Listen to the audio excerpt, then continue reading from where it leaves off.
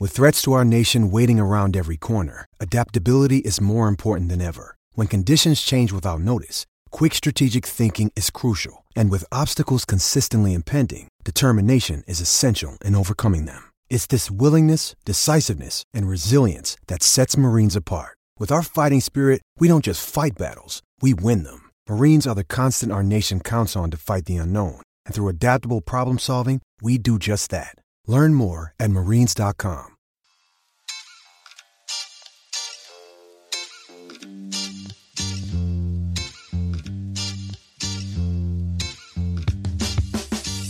Welcome to Edge Rush here on the Hammer Betting Network. We've got some pinch hitting double duty going on this week. I'm your host, Matt Landis, in for Chris Abbott. We're also joined by Eric Eager in for Cleve TA. And we've got Hitman here batting for himself, along with our producer, Jason, working his magic behind the scenes. In this episode, we will run down the full NFL Week 3 slate, looking at size and totals. But guys, before we get to this week's games, it has been a wild first couple of weeks to kick off the NFL season. Hitman, let's start with you here. Any big initial betting takeaways so far this season? I think it's been the craziest season that I can remember. That's my big takeaway. I mean, it kind of feels like the NBA, and we'll always make a joke about when I am betting the NBA, like, oh, my team has a 20-point lead. That's the absolute worst position to be in that league. And it kind of feels like that with the NFL right now. It kind of feels like there's been a ton of variance. No leads have been safe throughout the first 2 weeks. So honestly, I'm a guy, I don't want variance. I want less variance in my betting. I want less variance in the games. And it feels like that's all we've been getting this season. So that's been my big takeaway through the first 2 weeks, is how absolutely crazy it has been. And I hope it does calm down just a little bit. Yeah, for me, this is one where I think that, and Hitman, I think is hitting on the reason for this. It's like there's so much variance because I think talent level across the league has sort of never been more flat. You have teams like Buffalo, you have teams like Kansas City, even Philadelphia, outside the quarterback, who actually has played really well. You don't have a terrible amount of variance in talent. So the variance that pops up are things that, like, we don't necessarily know how to model a priori. So you look at like some of the KPIs, things like motion rate, things like play action rate, things like early down passing rate. A team like the Dolphins is 2-0 against the number. They're hitting all those KPIs, right? So the difference in talent between their quarterback and the Baltimore quarterback is dampened, right? And so, as Hitman said, like, I would like to be able to bet on the difference between Lamar Jackson and Tua Tagovailoa, but ultimately that hasn't mattered as much in the final results, because you've had coaches who have done a great job of pushing the buttons that matter in this league. And you've had other coaches, I don't know, Denver's Nathaniel Hackett being one, that dampened the difference between their quarterback and the Davis Mills and the Geno Smiths of the world by being, very bad at hitting the right buttons. So to me, that makes things a lot more variable. That makes things a lot less predictable, because, there are these games, where if we were running these teams, the outcomes would be different than how they're actually being run, which can be frustrating. And Eric, you mentioned that if possible, you'd like the opportunity to bet on the difference between Tua and Lamar from a talent standpoint. As we turn the page to week 3, the Thursday nighter to kick things off, if you want the opportunity, you can bet on the difference between the likes of Mitchell Trubisky versus Jacoby Brissett. We've got the Steelers heading to Cleveland to take on the Browns. Cleveland currently laying 4.5, total a low one, 38.5. The Browns have been steamed up a bit since this number opened, so the market perhaps giving the Browns a bit of a pass after last week's epic meltdown against the Jets. Eric, what do you make of this one between the Steelers and the Browns on Thursday night? Yeah, this is one where, it's sort of, you have to go back to sort of traditional football roots in many ways, right? Where you look at the Steelers with Najee Harris, he's looking an awful lot like second-year Todd Gurley, where he had a great rookie year and kind of bad quarterback play surrounded by bad offensive line play, and he's not getting what he's supposed to on offense. Whereas, in Cleveland, you have Nick Chubb, who is the best runner in football. If you look at rushing yards over expected, offensive line is doing a great job at not making mistakes. And the defense, other than a hiccup at the end of the game against the Jets, has been pretty good and has pretty good personnel. Injuries to Garrett and Clowney might hurt that. But for the most part, this is a game where quarterback play is about equal. it's going to be about blocking and tackling and that kind of thing. And I think the Browns have a decided advantage there. So 4.5, if it stays there, I'll probably end up with a position on Cleveland. But yeah, it's not about the quarterbacks here. It's about all the other things that add up. Yeah. So for me, this is a game that I don't have that strong of an opinion either way right now, but I'm going to tell you what I'm going to do is I'm really going to monitor the wind in this game. So right now we're looking at 20-mile-per-hour winds, and the gusts could be a lot worse. And we know how it gets in Cleveland. And we got to see a few games in Cleveland over the past few years that really got affected by the wind. You think about that Houston game that they played a few years ago. There was a Raiders game, and I also believe an Eagles game in the past 2 years where the offenses really couldn't throw the ball because of how bad the wind gets in Cleveland. And I think that if you see that it is picking up heavily, we could obviously look at some props in the game. But I think that would maybe make me look towards the under in a game where Jacoby Brissett, the Browns are asking him to do nothing but just manage the game and hand the ball off to Nick Chubb so far. And Pittsburgh, I mean, Mitchell Trubisky right now is on potential bench watch to Kenny Pickett. And it's an offense where you've even seen some of the players like Najee Harris, Deontay Johnson, and George Pickens seem to be openly frustrated in the media. So it's kind of been a game that I thought was going to be pretty low scoring to begin with. And then if you can add potential bad weather on top of that, that would probably help the case for the under. So I'd say no official play right now for me, but I'm really going to be monitoring that weather report in the few hours before kickoff. Another low scoring game potentially in our future as we look ahead, rotation order, first game on Sunday, Baltimore at New England. Total for that one, not much higher, just 43.5. Looking at the spread, Ravens, the favorite, anywhere from -3 at even money to -2.5. We talked about the Browns meltdown last week. And this game, the Ravens certainly coming off a bit of a meltdown on their own, although we could say that Miami had plenty to do with that with Mike McDaniel and company. Hitman, what are you looking for on Sunday between the Ravens and the Patriots? So my numbers say that I should be playing New England.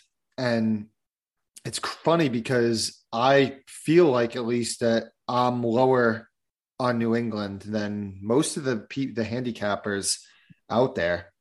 But the market seems to be lower on New England than even I am. But so it's a tough one. I really don't want to get involved with New England. I haven't liked what I've seen from them in the first 2 weeks, at least offensively.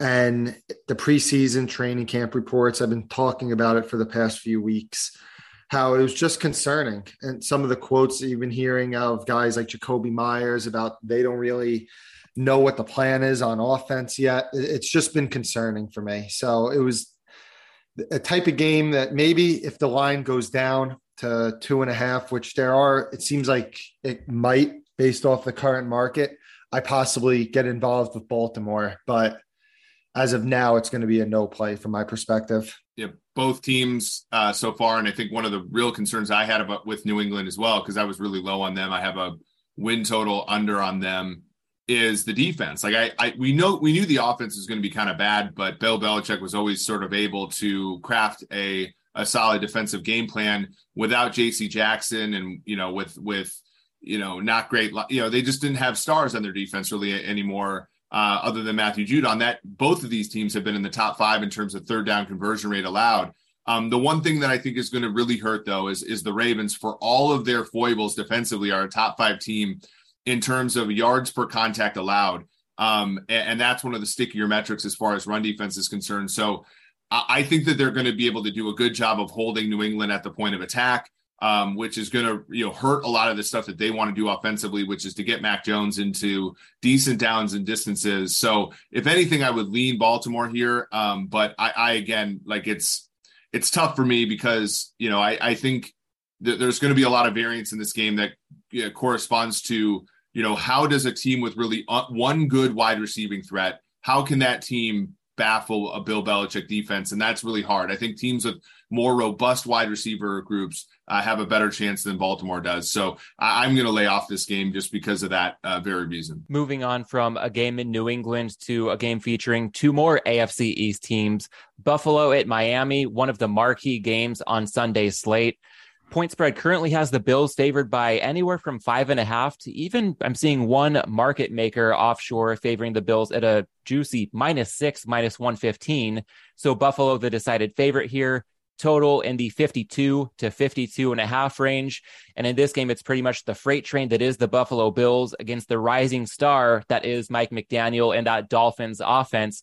Hitman, I know you're looking toward a certain side in this one. What are you looking for when we see the Bills and Dolphins square off on Sunday? I like Miami in this one, and it's really just a power ratings play from me. And it's also about the injuries. You have to wonder, when does it catch up with Buffalo? I know that they are an absolute juggernaut. Josh Allen is amazing. We all know that. But this is a team that if Gabe Davis doesn't play, who I would probably consider questionable for this game, they really don't have the best pass catcher depth, and especially with Dawson Knox also questionable for this game. If those guys aren't out there, it's a team that's putting out Jake Kumaro, Isaiah McKenzie, and Jamison Crowder next to Stephon Diggs without much of a running game either. And then you look at the Buffalo defense. They have the injuries to not just one, not just two, three defensive tackles. Matt Milano left the game early. And at corner, Tre'Davious White was already on PUP. Jackson is now out for this game. And Micah Hyde, and everybody that knows Buffalo knows this defense is built from the safeties down to the defensive line. The safeties are probably the most crucial part of this defense. And Micah Hyde is probably highly questionable, I would say, for this game. So I know that Buffalo is a juggernaut. Nobody wants to bet against them. But with the injuries they have, and especially in the secondary, when you're going up against Tyreek Hill and Jalen Waddle, I think that Miami is the side here. And I think that Miami +6 is a good wager for this week. As you talk about Miami +6, Hitman, I am seeing Circa as the low man on the totem pole at Buffalo -5.5.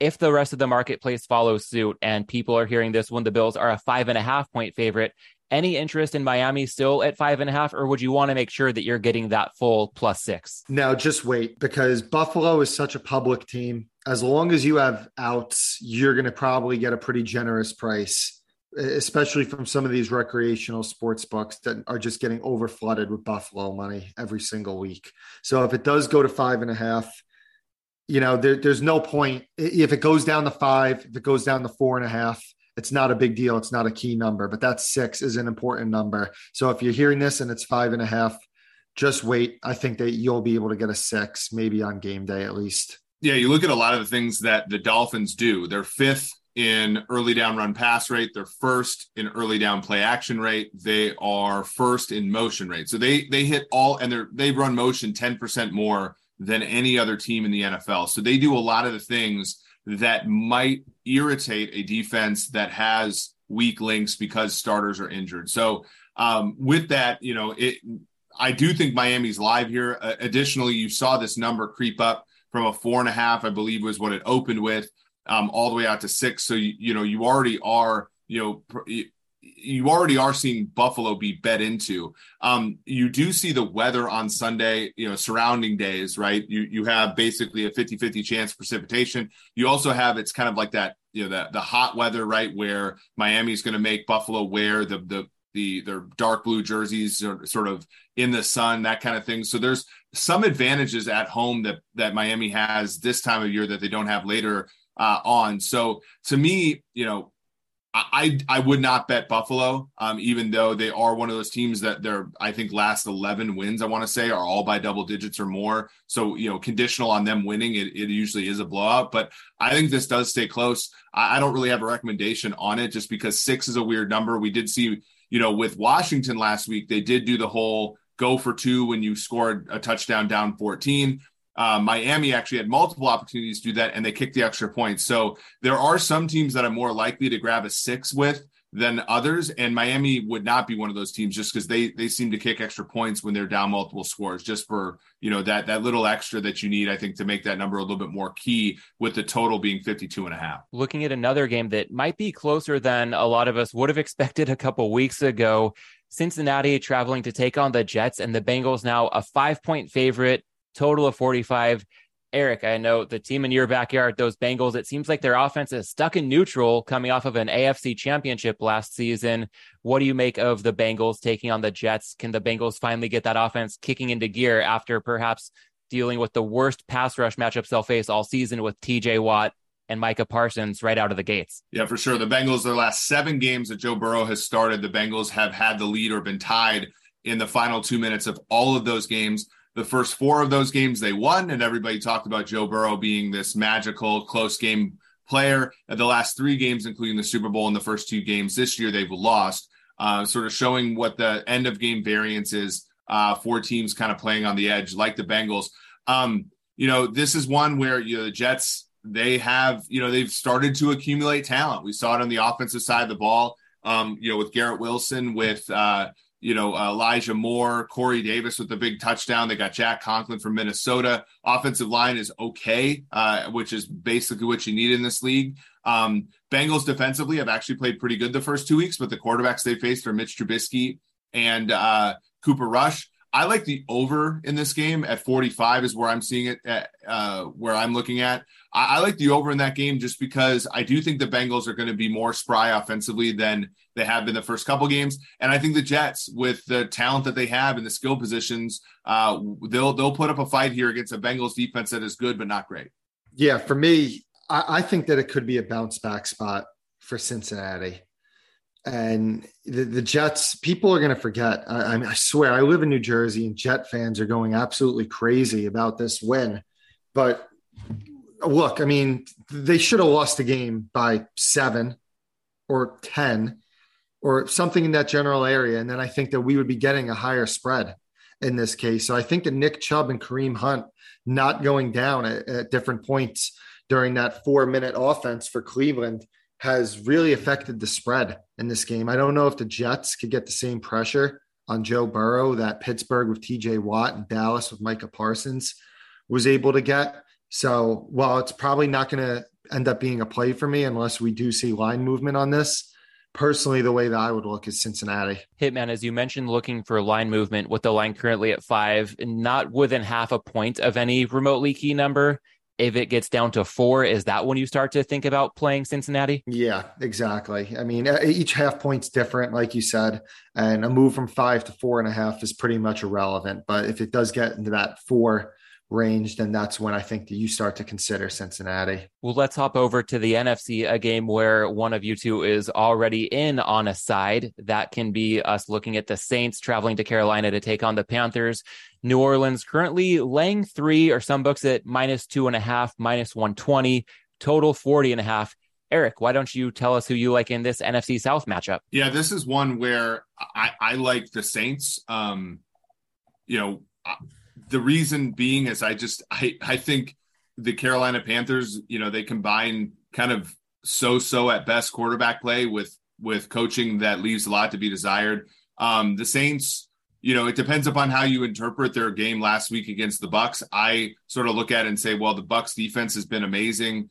You do have the injury to Jameis Winston, which is not the greatest. But I think the Saints have a little bit too much firepower here. Defensively, they have, the secondary that is deep and strong, basically at every single position. Linebacker with Davis, they're pretty solid there. In the pass rush, I think we'll have an easy time of it against a bad Carolina Panthers offensive line. And then on the other side, you do have, Olave, Thomas. Michael Thomas looks like the player that he was a couple of years ago. And the running game, they did miss Kamara last week, but for the most part, I think that they'll be effective against this kind of soft Carolina Panthers defense, no matter who they have back there. Yeah, I'm leaning the other way personally. It's really more of a power ratings thing. I have the Saints about 3.5 points better on a neutral. And obviously Carolina, even though home field is worth less and less nowadays, does get some home field. I was higher on the Saints than pretty much anyone coming into the offseason. I'm a little worried about Jameis Winston right now. He obviously has the injury to his back. He missed practice time today with an injury to his ankle as well. And outside of that fourth quarter against Atlanta, he's been really bad this season, about 7 quarters of bad football.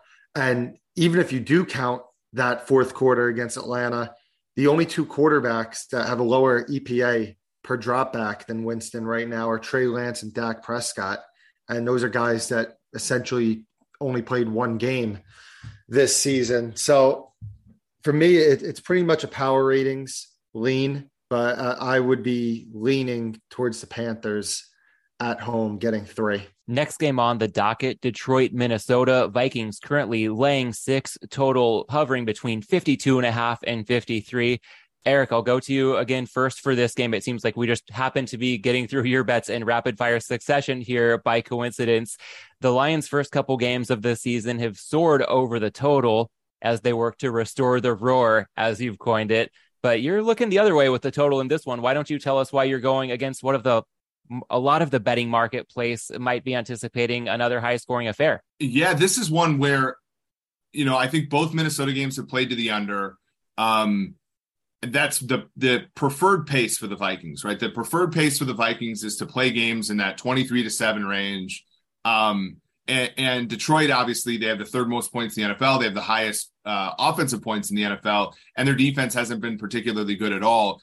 But you hear, the way that, Kevin O'Connell is talking, he's like, I want to get Dalvin Cook more involved. And I think that that's the perfect recipe here for the under, because Dalvin Cook, if you look at his NGS stuff, if you look at, just like yards per touch, just a simple metric like that, like Dalvin Cook has been declining for a few years now. The Vikings offensive line, like everybody thought that it had improved, and then they were terrible again against the Eagles.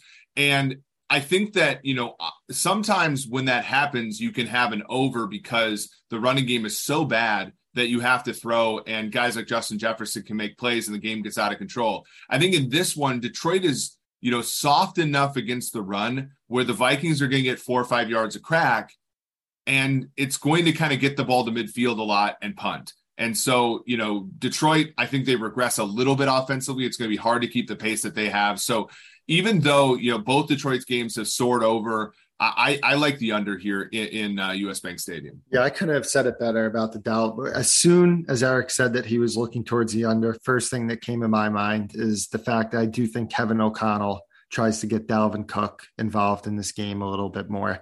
And I know that Detroit has been super high scoring and everything, but I think that Detroit, Dan Campbell is a guy that ideally wants to run the ball also. So with this total being so ridiculously high, I probably could only look towards the under as well. Continuing with the theme of a matchup between one team with a pretty high flying, perhaps pass heavy offense against the team with a really strong ground game, the Chiefs and Colts next up in rotation order. Kansas City currently laying 5.5 or 6, total 50 to 55.5 across the board.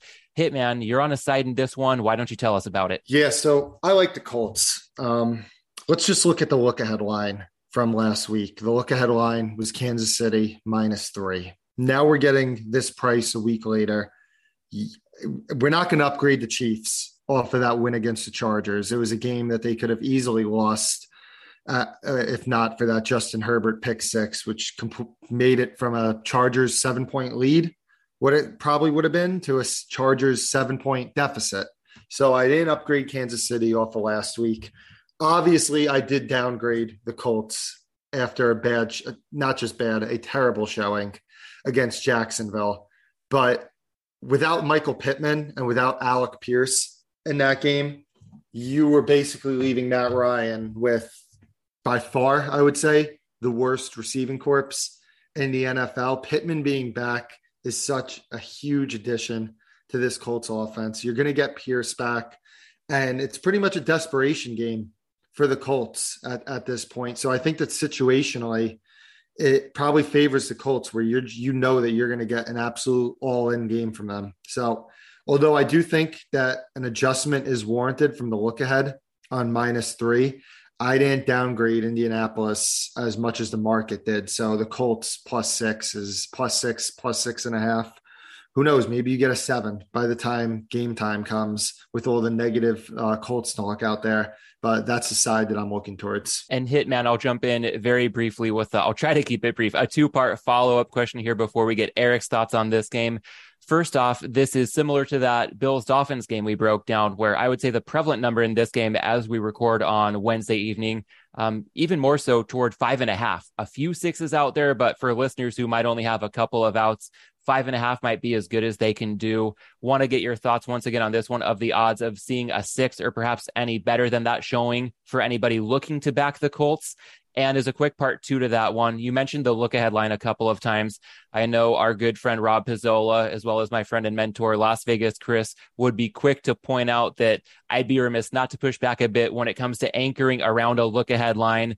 Those numbers tend to be associated with lower limits, not as widely available. So what do you think of how much attention you want to pay to a look ahead line, knowing that the market at this stage is much more liquid? Yeah. So with the first question, it's just about asymmetric risk. If you have a 5.5, there's no point in grabbing it now because it goes to 5, big deal. If it goes to 6, then that is a big deal. So if that does happen, you're just going to wait for those 6s to pop up. And I definitely think that you're going to get it. As far as the second question goes with the look aheads, I agree to a certain extent on that. I will say that I think that market has gotten a lot more liquid recently. I know that just William Hill and Caesars, for example, they've taken $5,000 on me on look ahead lines. Now, that is one sports book, and they have tend to recently have a very aggressive model in booking bets and moving off the number.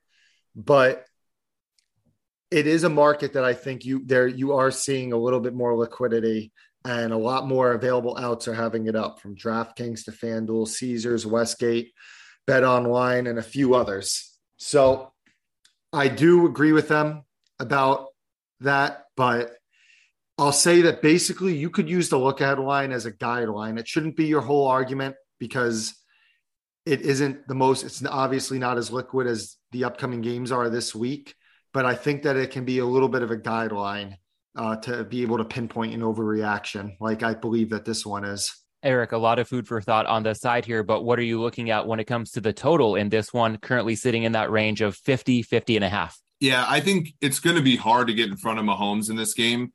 And so part of me is like, if you like the Colts, I think you probably want to take over here, especially if you can get it at the 50.5 or lower. Mahomes indoors in his career, 22 touchdowns, 2 interceptions in 8 starts, on throws of 10 plus yards or more, 9 touchdowns, 1 interception.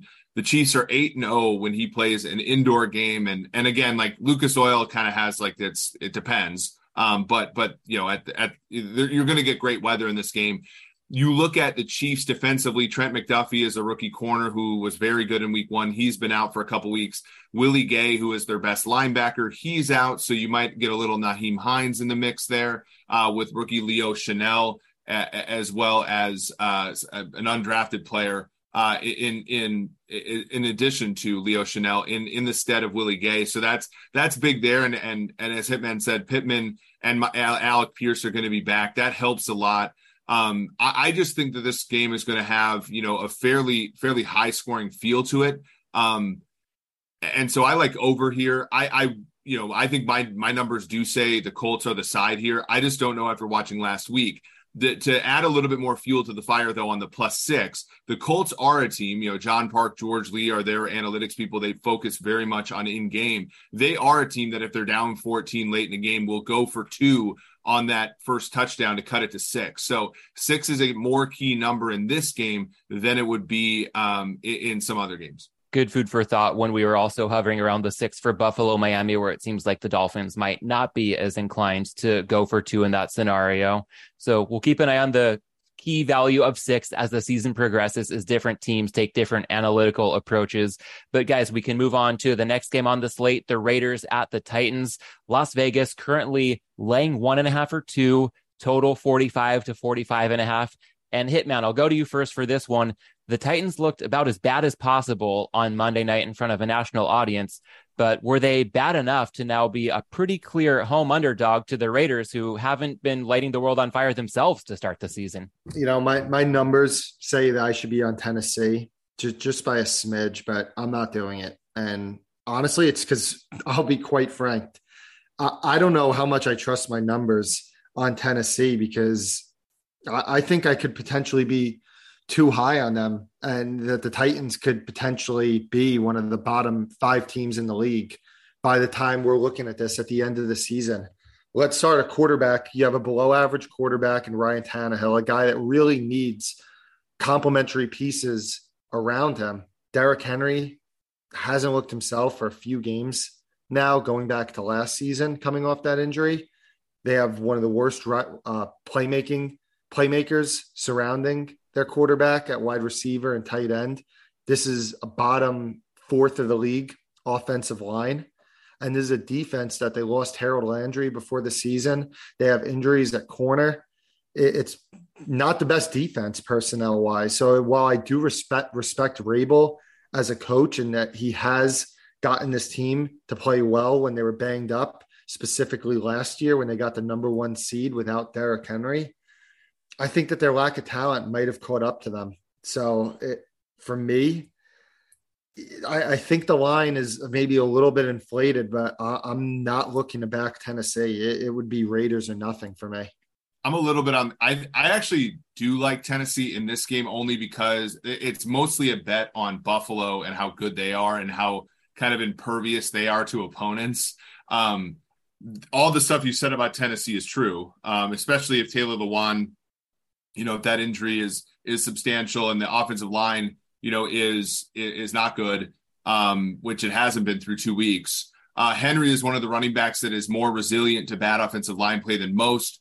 But I look at the other side of the ball, and I just look at a Raiders team where defensively they're not good in the back 7.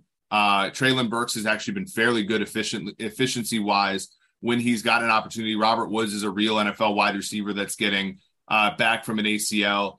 And, Derek Carr, I think Derek Carr and Ryan Tannehill are sort of the same quarterback. And you saw a lot of why you don't want to invest in a guy like Carr last week, where when they got ahead, he didn't sustain the game at the end of the last 2 quarters of the game. So this is kind of a mid-off, as the kids would say, at quarterback.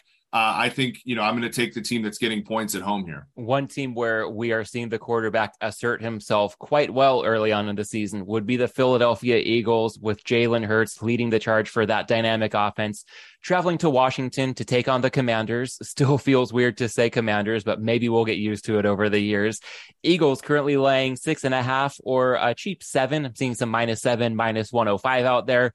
Total 47.5. Hitman, this is another one where you're on a side, so let's go to you first. Yeah, so I feel bad that I've been saying, hey, let's wait for a better number on a lot of these games. But the reality is my picks so far have been against Buffalo, against Kansas City, and it's going to be against Philly. And those are public teams where they're going to get bet up, and you could see them specifically get bet up on game day. So I think that if you could get that 7 on Washington, which we probably do see, that it's worth a wager. And I'll just look at it from a power ratings perspective. I make it 6 on a neutral. Now I'll give Washington just 1 for home field. It's going to be a lot of Eagles fans at this game. I understand they don't have a big home field advantage, but it's really just a numbers play. And we spoke about the look aheads earlier. And like I said, I'm not going to treat the look aheads as if it's the Bible, but this was 3.5 just a week ago.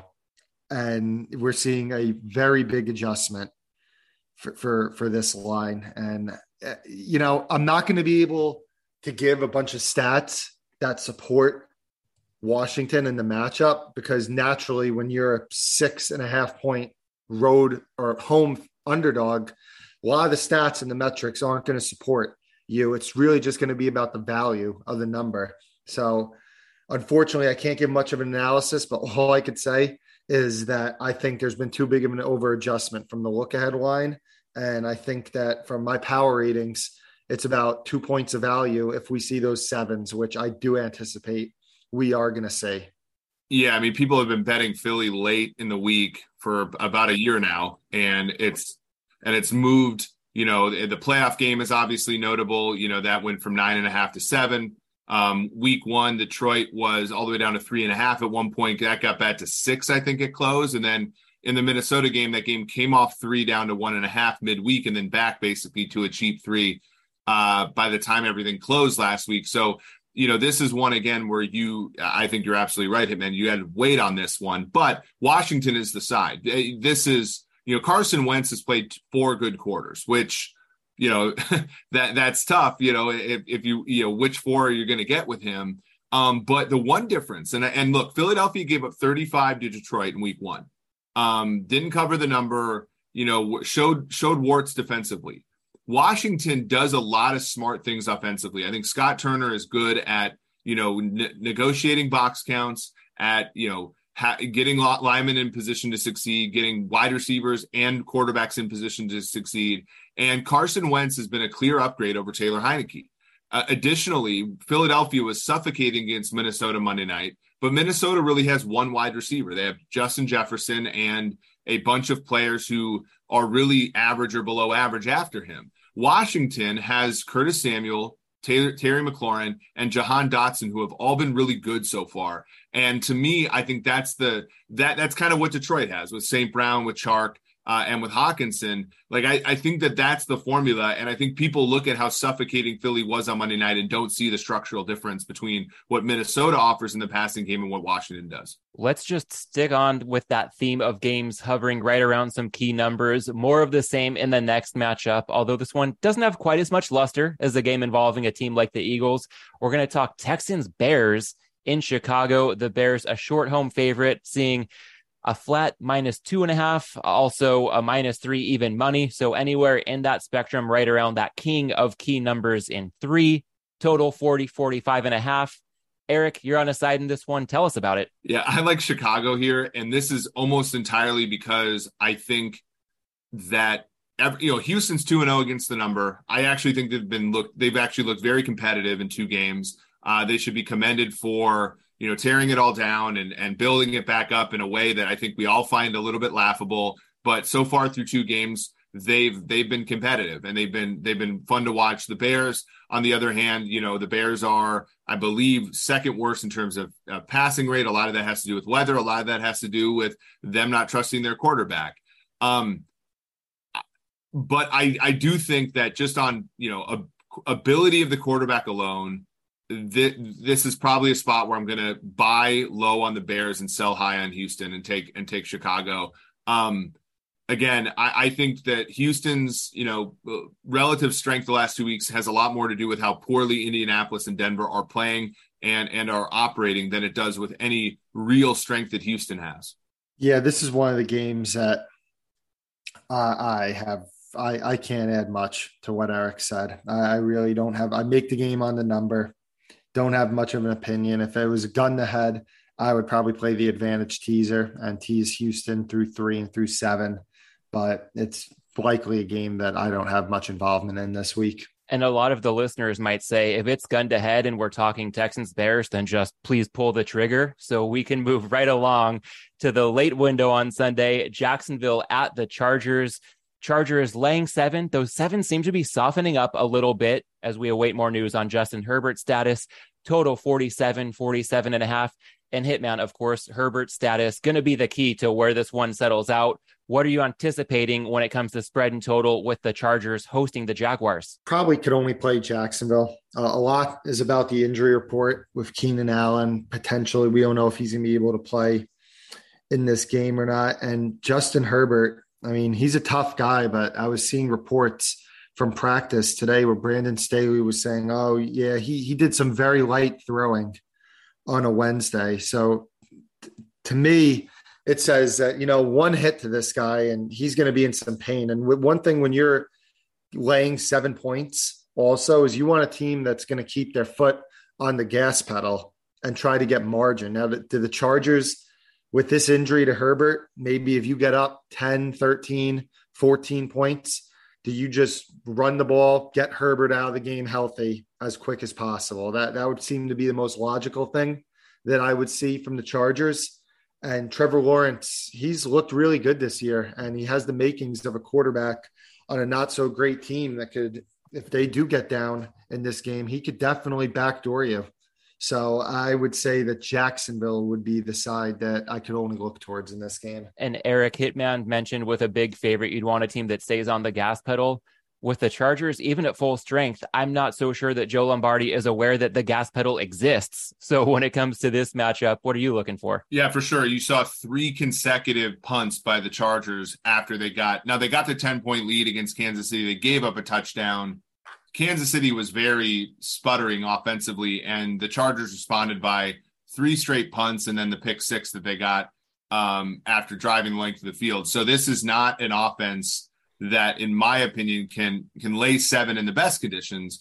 Additionally, and I have within my contacts in the league and stuff, like, I'm fairly convinced that the Justin Herbert injury is significant, and it couldn't come at a worse time for the Chargers because they face the Jacksonvilles and the Houstons of the world right now, and they could really gain distance between them and the rest of the AFC and the AFC West. But unfortunately, everything you guys think is wrong about Herbert is wrong about Herbert. And it's unfortunate, but it's true. And, that you might be stuck with a ticket, with Chase Daniel out there trying to lay 7 against a Jacksonville team that, in my opinion, is much more of an NFL team than they've been in years. And guys, as a Chargers fan, I can't help myself. I will throw up one follow-up question to the group.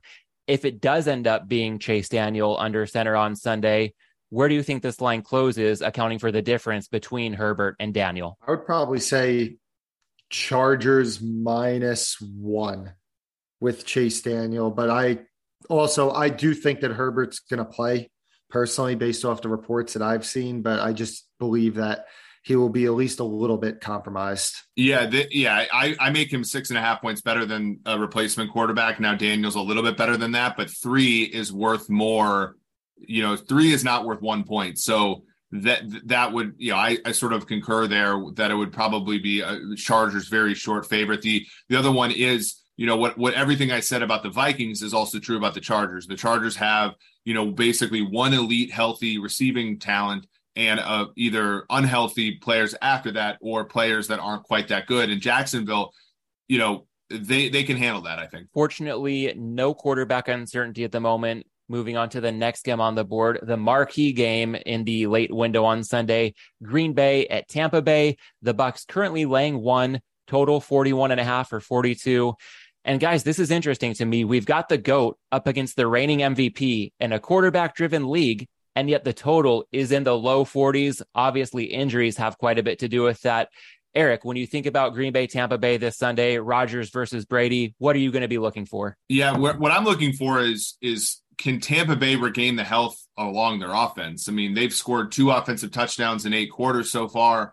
Their defense has been phenomenal. I think their defense has been what everybody believed the Packers defense would be. I actually, I don't think that the total's low for sure. I think you can only play over here with the 2 great quarterbacks, but I'm not sitting here thinking the over isn't, anywhere close to being, a lock or anything like that. I would probably still go with Tampa Bay. Tampa Bay's always done a good job against Packers-like offenses. And even though the Packers composition has been different now, they went from, basically a very strong link wide receiver group with Devontae Adams and a bunch of lower, tier players to basically a no-link system at wide receiver. Tampa Bay has always swarmed. I mean, they had those 2 drafts, or basically they drafted 3 or 4 players in the secondary in the first 2 picks, first 2 days of the draft. They're just a very good matchup against Green Bay. So I would lay Tampa Bay here. Even though I do have serious concerns about Tampa Bay's offense, they've been able to overcome those in the first 2 weeks. So a lot of these games that we have coming up, I'm going to be pretty boring, and I'm going to probably say that I'm just looking to tease some of these dogs in really low scoring projected games. And this Tampa one is one of them where I probably could only look towards teasing Green Bay, just because with the lack of weapons that Brady has right now, with no Mike Evans, maybe no Julio Jones, no Chris Godwin, Russell Gage was limited in practice today. Scotty Miller was limited in practice today. Brashad Perriman was limited in practice today. Their entire offensive line, including their swing tackle, is out for this game. I think they've lost all their linemen from last season, aside from Tristan Wirfs, who's also been playing banged up. It's just not a game that I could see Tampa getting margin. And so Packers in a teaser would be the way that I would approach this game. And Hitman, if you're looking to play some of those advantage teasers this week, you might need to act fast. Some of those games are getting moved out of teaser territory as we speak. Case in point, the next game we'll get to, Atlanta at Seattle, currently down to Pick'em. Some books shaded towards Seattle, but Pick'em is the consensus line right now. Total 42. And in fact, at one market making offshore, the favorite flipped to Atlanta minutes before we began this recording. There was an influential release that pretty much wiped out any hope of the Falcons in teasers for the time being. So Hitman, without the Falcons in teaser territory, is there any meat left on the bone when you look at betting Falcons Seahawks? You just wait for it to potentially get back in teaser territory. And if it doesn't get back in the teaser territory, then you pass it. I will say that a lot of times with influential releases, you will see the number come back very often. So I wouldn't just run to take the worst of the number after the line has moved 1.5. A lot of times when handicappers are giving out NFL sides and totals, I would say more times than not, you will see buyback on a lot of these numbers. So I personally am looking towards Atlanta in teasers. Seattle's another team that it's tough to see them getting margin on many teams with the way that they play. But I think you just wait and you see if those 1.5s pop back up, which I think that they will.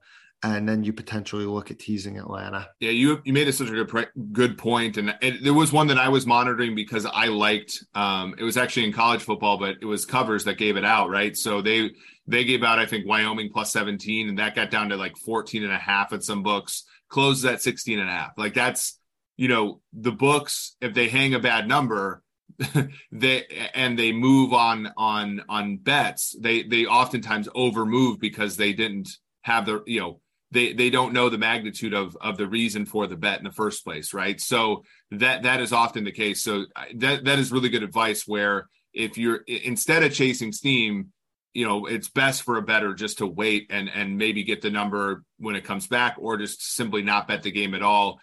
Because again, it's all about squeezing out a percentage or two here or there.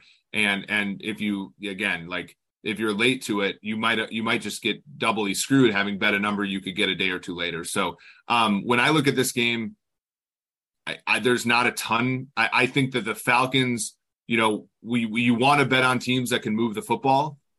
Seattle's not one of those teams. The Falcons on a good day are.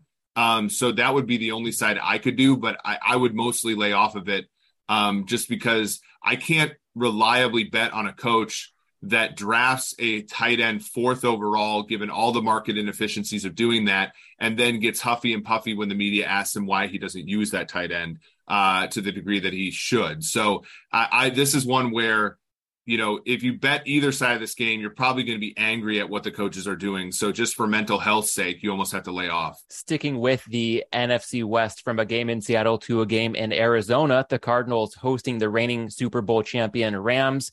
Line currently Rams minus 3.5, total anywhere from 48 to 49.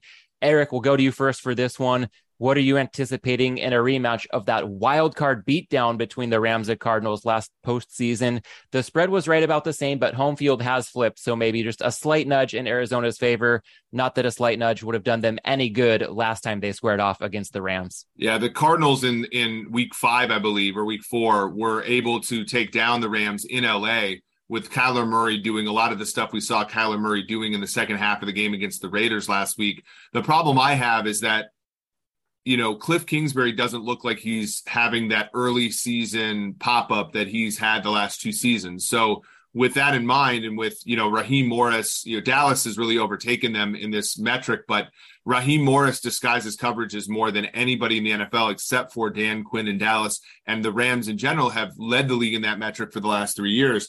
I just don't know if Kyler Murray is dialed in enough to really especially without DeAndre Hopkins, to be able to make, the Rams sort of either A, stay in the coverage that they show, or be able to be smart enough to beat a disguised coverage. So I would, 3.5 is a lot to lay on the road, especially given Stafford is one of the lowest EPA per play quarterbacks in the league because of his interceptions so far, 5. So I think this number is probably bang on. I could see the Rams blowing out the Cardinals. I could also see the Cardinals making it close. I think the former is more likely than the latter. Power ratings support Arizona for me. What does not support Arizona is the fact that Sean McVay and the Rams have absolutely owned the Cardinals. They've owned Cliff Kingsbury. McVay's 5-1-1 against the spread, 6-1 straight up against Arizona. Kyler Murray has had a long history of struggles, not just the playoff game last year, but even games before that. He's struggled against this Rams team. Matthew Stafford has had a long history of doing really well against Arizona. And not only has he done well against Arizona, but he's been one of the top quarterbacks against the blitz. And Arizona is a team that if you just have to go back to week 1, everybody knows you don't blitz Patrick Mahomes. And what was Arizona doing? They were just relentlessly blitzing Patrick Mahomes, and he picked it apart. So I don't trust this Arizona coaching staff to make an adjustment and not blitzing Stafford, despite the fact that he does very well against the blitz. So it's a pass for me, just because, like I said, the power rating values with Arizona, but I think that the matchup, it tends to favor the Rams. All right. Well, we've covered 3 NFC West teams in our past 2 game breakdowns. Let's round it out with the 49ers on Sunday Night Football, traveling to Denver. Hitman, here's a game in teaser territory at the moment. Niners laying 1.5, total 44.5 or 45. And some big discussion points for both teams leading up to this one. The Niners with that quarterback change from Trey Lance to Jimmy G. And for the Broncos, everybody on the quest to figure out what in the world is going on inside the mind of Nathaniel Hackett, calling the shots from the sidelines. Hitman, what are you looking for Sunday night between the Niners and Broncos? Yeah, it's in teaser territory, but the problem is it's the wrong team that I wanted to tease. When the opener came out at 2.5, I was just saying, oh my God, I can't wait to tease San Francisco. And you blink and San Francisco is now the favorite in this game. So no play for me unless this line does go back into where San Francisco is the dog. Denver underratedly really injured. Patrick Surtain, one of the best corners in the league, might not be in this game. Justin Simmons is out for this game. Jerry Jeudy, we don't know the status of Jeudy. And there's kind of been a little bit of cluster injuries to the Denver receivers. Not just Jeudy could be out for this game, but Tim Patrick was hurt in the offseason. KJ Hamler has admittedly been far less than 100% for the Broncos. Denver, I think that they might be a little bit overvalued, even in season longs. Right now, their win total that a few books have up is 9.5. And I'm just not that sure that this team is that good. So there's been a big move towards the 49ers, but I can't say that I disagree with it. Yeah, Denver, interestingly, this is how out of sync Denver is. Denver is first in the NFL in percentage of plays where at least one wide receiver wins, right? So one wide receiver gets open, but they are also first in the NFL in percentage of throws that are contested, meaning they're running routes to parts of the field that Russell Wilson doesn't want to throw to or can't throw to because of his height. That's bad, right? If you take all of those resources and put them into a quarterback, you better tailor the offense to his strengths. And it looks like the Broncos have done the exact opposite of that. The Niners, they were banged up early in the season. As Hitman said, the Broncos are now the team that's more banged up. I think Jimmy Garoppolo is a guy, he's the Ron Burgundy of quarterbacks. He just reads what the teleprompter tells him to.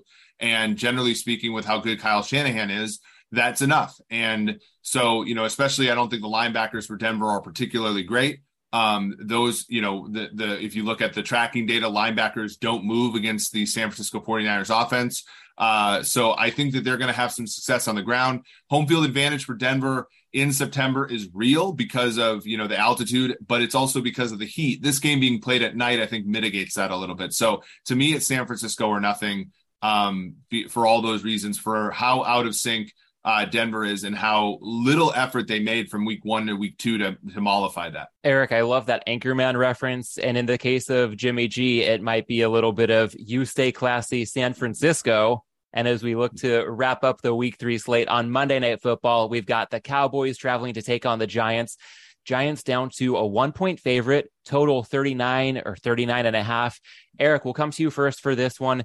And I've just got to say, when I first thought of this game, I couldn't help but think the Giants, yes, they're 2-0. Those wins count, but that might be the most misleading record in the entire NFL through 2 weeks. Yeah, it's crazy. The Giants, we actually have them projected now with our PFF simulation, 9 wins. And the reason for that is they have the 32nd most difficult schedule remaining. They have the 32nd most difficult schedule up, starting the season. They got a win against the Titans team that, I think Hitman's right. They will be bad by the season's end, but, preseason power ratings are basically a top 20 team at least. And then they got a win against a bottom, 3 or 4 team in the league in Carolina. The schedule just continues to get easier, starting this week with Cooper Rush and the Dallas Cowboys. Now, they have 2 tackles, right? Can Andrew Thomas, can he really hold up against Micah Parsons? I think he has a better chance than most guys. Can Daniel Jones sort of, escape the pocket? That remains to be seen. I don't know if I can reliably take the New York Giants against a team that has the kind of versatility and explosiveness on defense that Dallas has. You know what? Speaking of that schedule, Eric, I was looking at the look-ahead lines today, and I'm like, I don't know how much of a part I want against Dallas this week because I'm pretty low on Dallas also. And I'm thinking to myself, all right, next week's going to be the week. I'm going to finally fade the Giants. They could be 3-0 potentially going into that game. Next week, I'm going to find whoever's playing them, and I'm probably going to have a good opportunity to fade them because I think they might arguably be the worst 2-0 team of all time. And if they win this week, they're probably going to be the worst 3-0 team of all time. I look at the look ahead, home against Chicago is what I say. And man, did that hurt me to have to see that line. I am anti-Giants. I think it's got to catch up to them. That they've also been pretty lucky. I mean, they're 2 coin flips away from being 0-2 against Tennessee and Carolina. So regression has to kick in, but this isn't the spot, in my opinion, that I just don't have enough value. If I should have been grabbing Dallas 3 early in the week, I didn't. So it's probably going to end up being a pass for me, but eventually I am going to find the right spot to finally fade the New York Giants. All right. And that's the note on which we will wrap up our jaunt through the week 3 card in the NFL. You can find the Hitman's work elsewhere on the Hammer Betting Network on Props and Hops, where tomorrow he and I will be breaking down NFL week 3 prop betting opportunities. And you can find Eric elsewhere on the Hammer Betting Network on Primetime with Rob Pizzola, on a live stream Monday Night Football pregame and halftime shows from a betting point of view. Hitman, Eric, Jason behind the scenes, thank you guys. This has been an absolute blast getting to fill in and do this with you guys this evening. And to the audience, thanks for tuning in to our week 3 episode of Edge Rush right here on the Hammer Betting Network.